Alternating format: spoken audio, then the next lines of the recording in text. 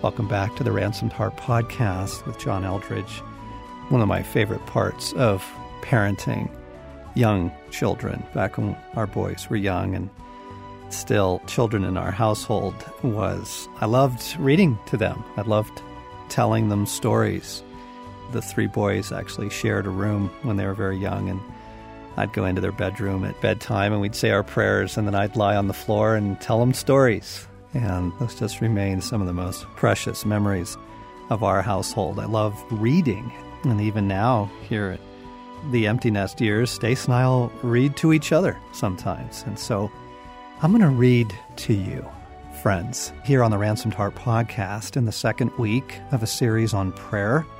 I'm going to read to you from chapter 1 of my new book called Moving Mountains, on powerful and effective prayer. A disruptive but hopeful truth. Look, let's go ahead and name the elephant in the room. Some prayers work, and some prayers don't.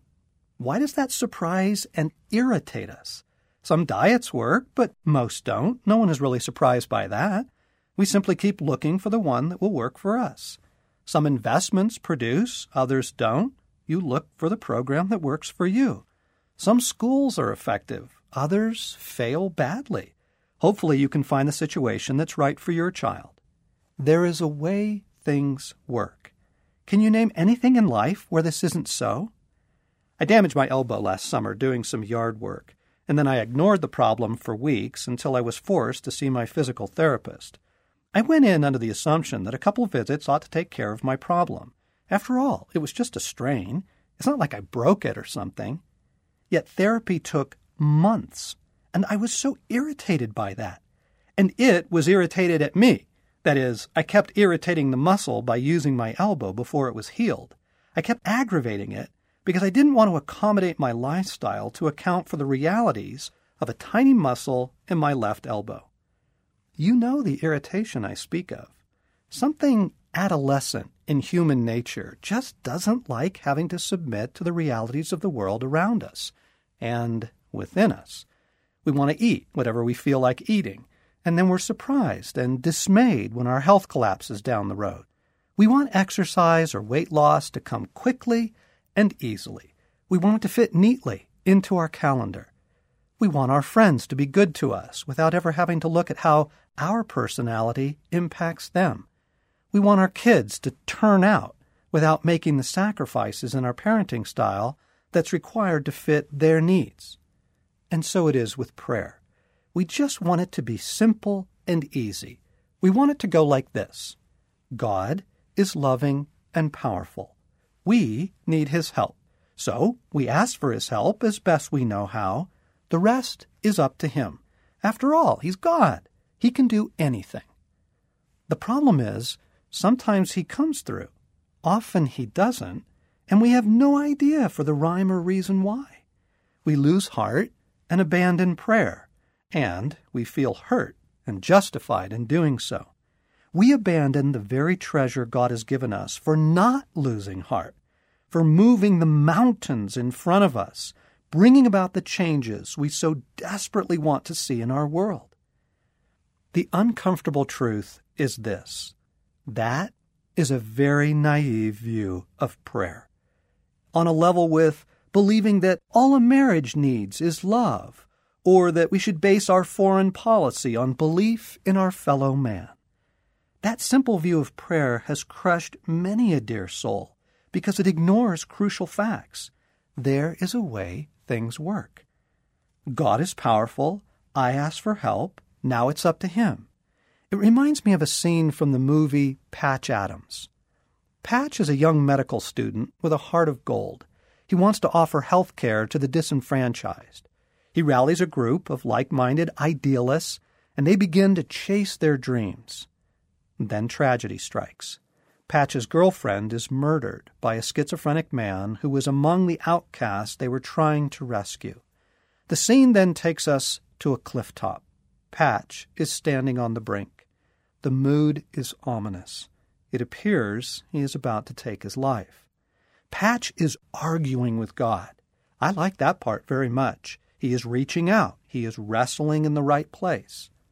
Then he reveals his misunderstanding of the world. Patch is looking up to heaven.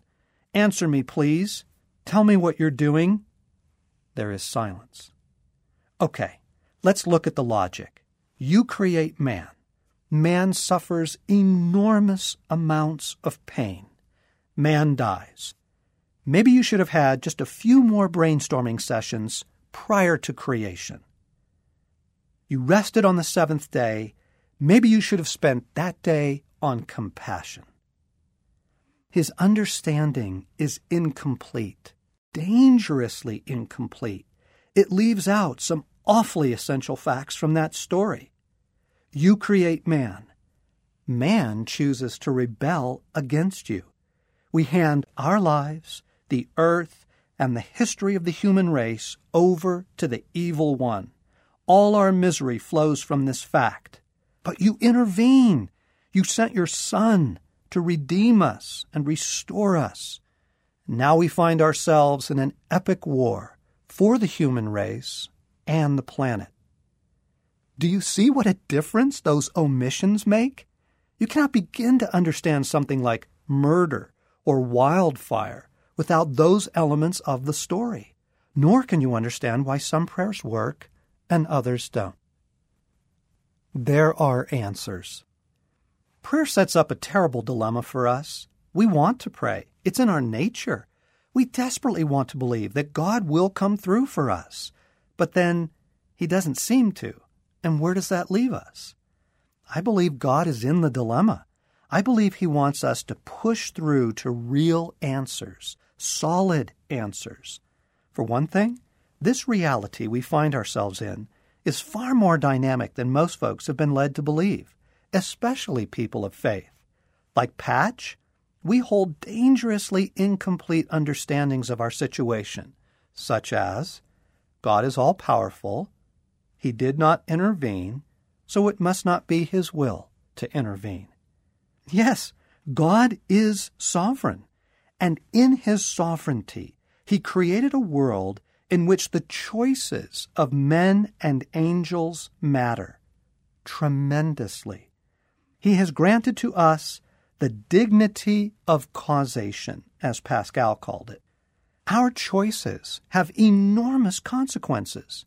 We will have much more to say about this going forward, but prayer is not as simple as, I asked, God didn't come, I guess he doesn't want to.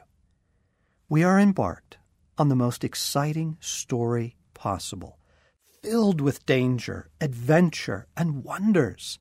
There is nothing more hopeful than the thought that things can be different, that we can move mountains, and we have some role in bringing that change about. Maybe we can begin to find some answers, or at least a new way of looking at things, in a short story from the Old Testament. During the reign of King Ahab, circa 860 BC, the Middle East was leveled by a 3.5-year drought. Crops failed. Famine swept the land. Herds of livestock were put down because there wasn't a wild tuft of grass to keep them alive. It was a scene right out of the 20th century American Dust Bowl, or the more recent famines in Africa. But relief was close at hand. God spoke to the prophet Elijah that the time of the drought had come to an end. After a long time, in the 3rd year, the word of the Lord came to Elijah, Go and present yourself to Ahab, and I will send rain on the land. From 1 Kings 18. Finally, the heavens are going to relent. Rain is coming. A real gully washer is headed their way, a genuine biblical deluge, the kind that sinks ox carts up to their axles in mud and gives the kids a week off school. But before it can all happen, and this is the first fascinating wrinkle in the story, Elijah has to pray it will rain. Now, why is that? Why doesn't God simply send the rain? We don't know. We have to stick with the story. Elijah climbed to the top of Carmel, bent down to the ground, and put his face between his knees. Go and look toward the sea, he told his servant. And he went up and looked. There is nothing there, he said. 7 times Elijah said, Go back. The 7th time, the servant reported, a cloud as small as a man's hand is rising from the sea. So Elijah said, Go and tell Ahab, hitch up your chariot and go down before the rain stops you. Meanwhile, the sky grew black with clouds. The wind rose, a heavy rain came on, and Ahab rode off to Jezreel. I love this narrative. It is so practical and immensely helpful when it comes to understanding prayer and how it works. God is going to come through all right, but he insists on involving Elijah's prayers. It reminds me of Augustine's line, without God, we cannot, and without us, he will not.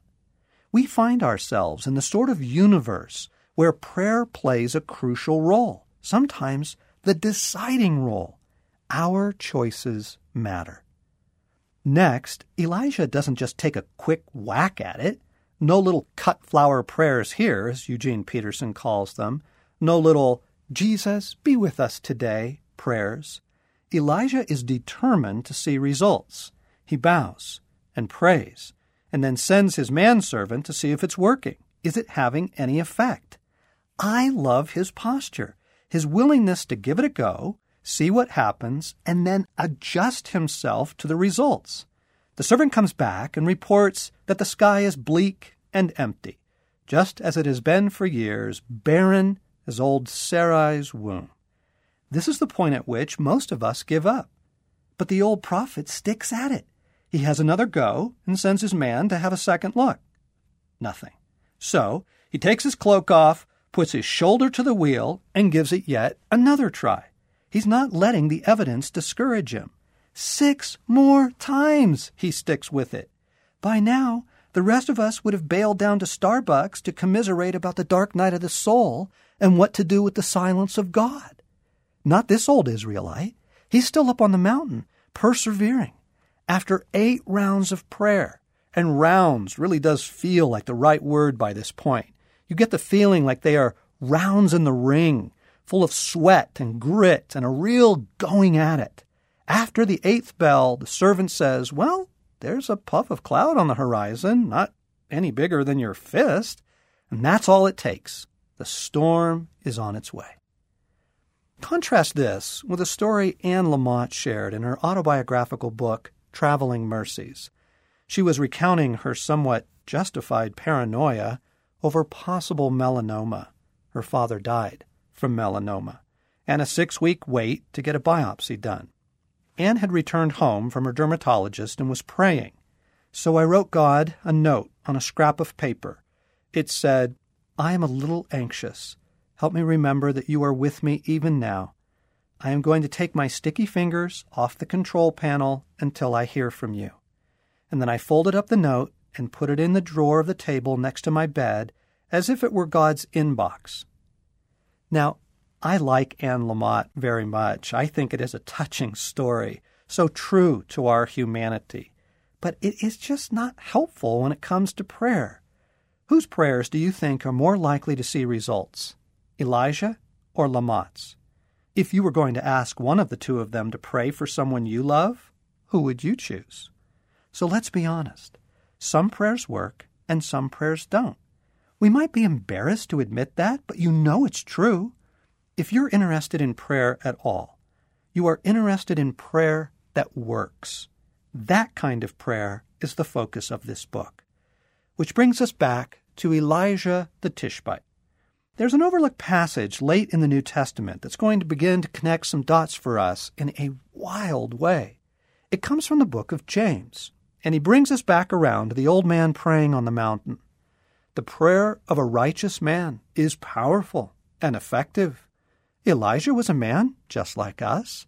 He prayed earnestly that it would not rain, and it did not rain on the land for 3.5 years. Again he prayed, and the heavens gave rain, and the earth produced its crops. From chapter 5. The brother of Jesus is giving his readers a tutorial on the subject of prayer.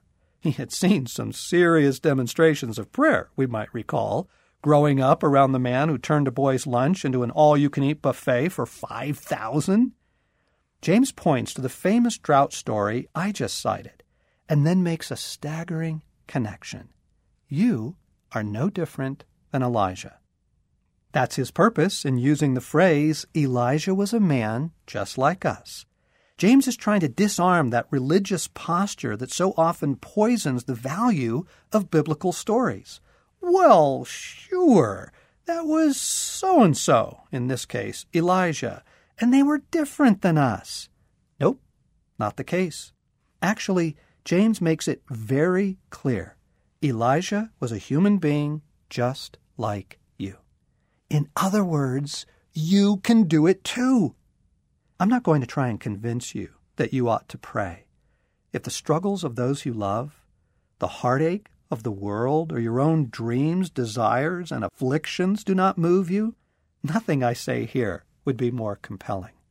What I can do is put a far, far more effective understanding of prayer in your hands, together with enough applications that you begin to get a feel for how things work. There is a way things work. But first, let's lift off our hearts a few of those dangerous misunderstandings in the way we look at God and prayer. I hope you're enjoying as much as I am this reading from my new book called Moving Mountains. And friends, Elijah was praying in partnership with God. God intended to end the drought, but the fascinating thing is he doesn't just zap it. He doesn't just do it. He could have, but instead he has Elijah pray.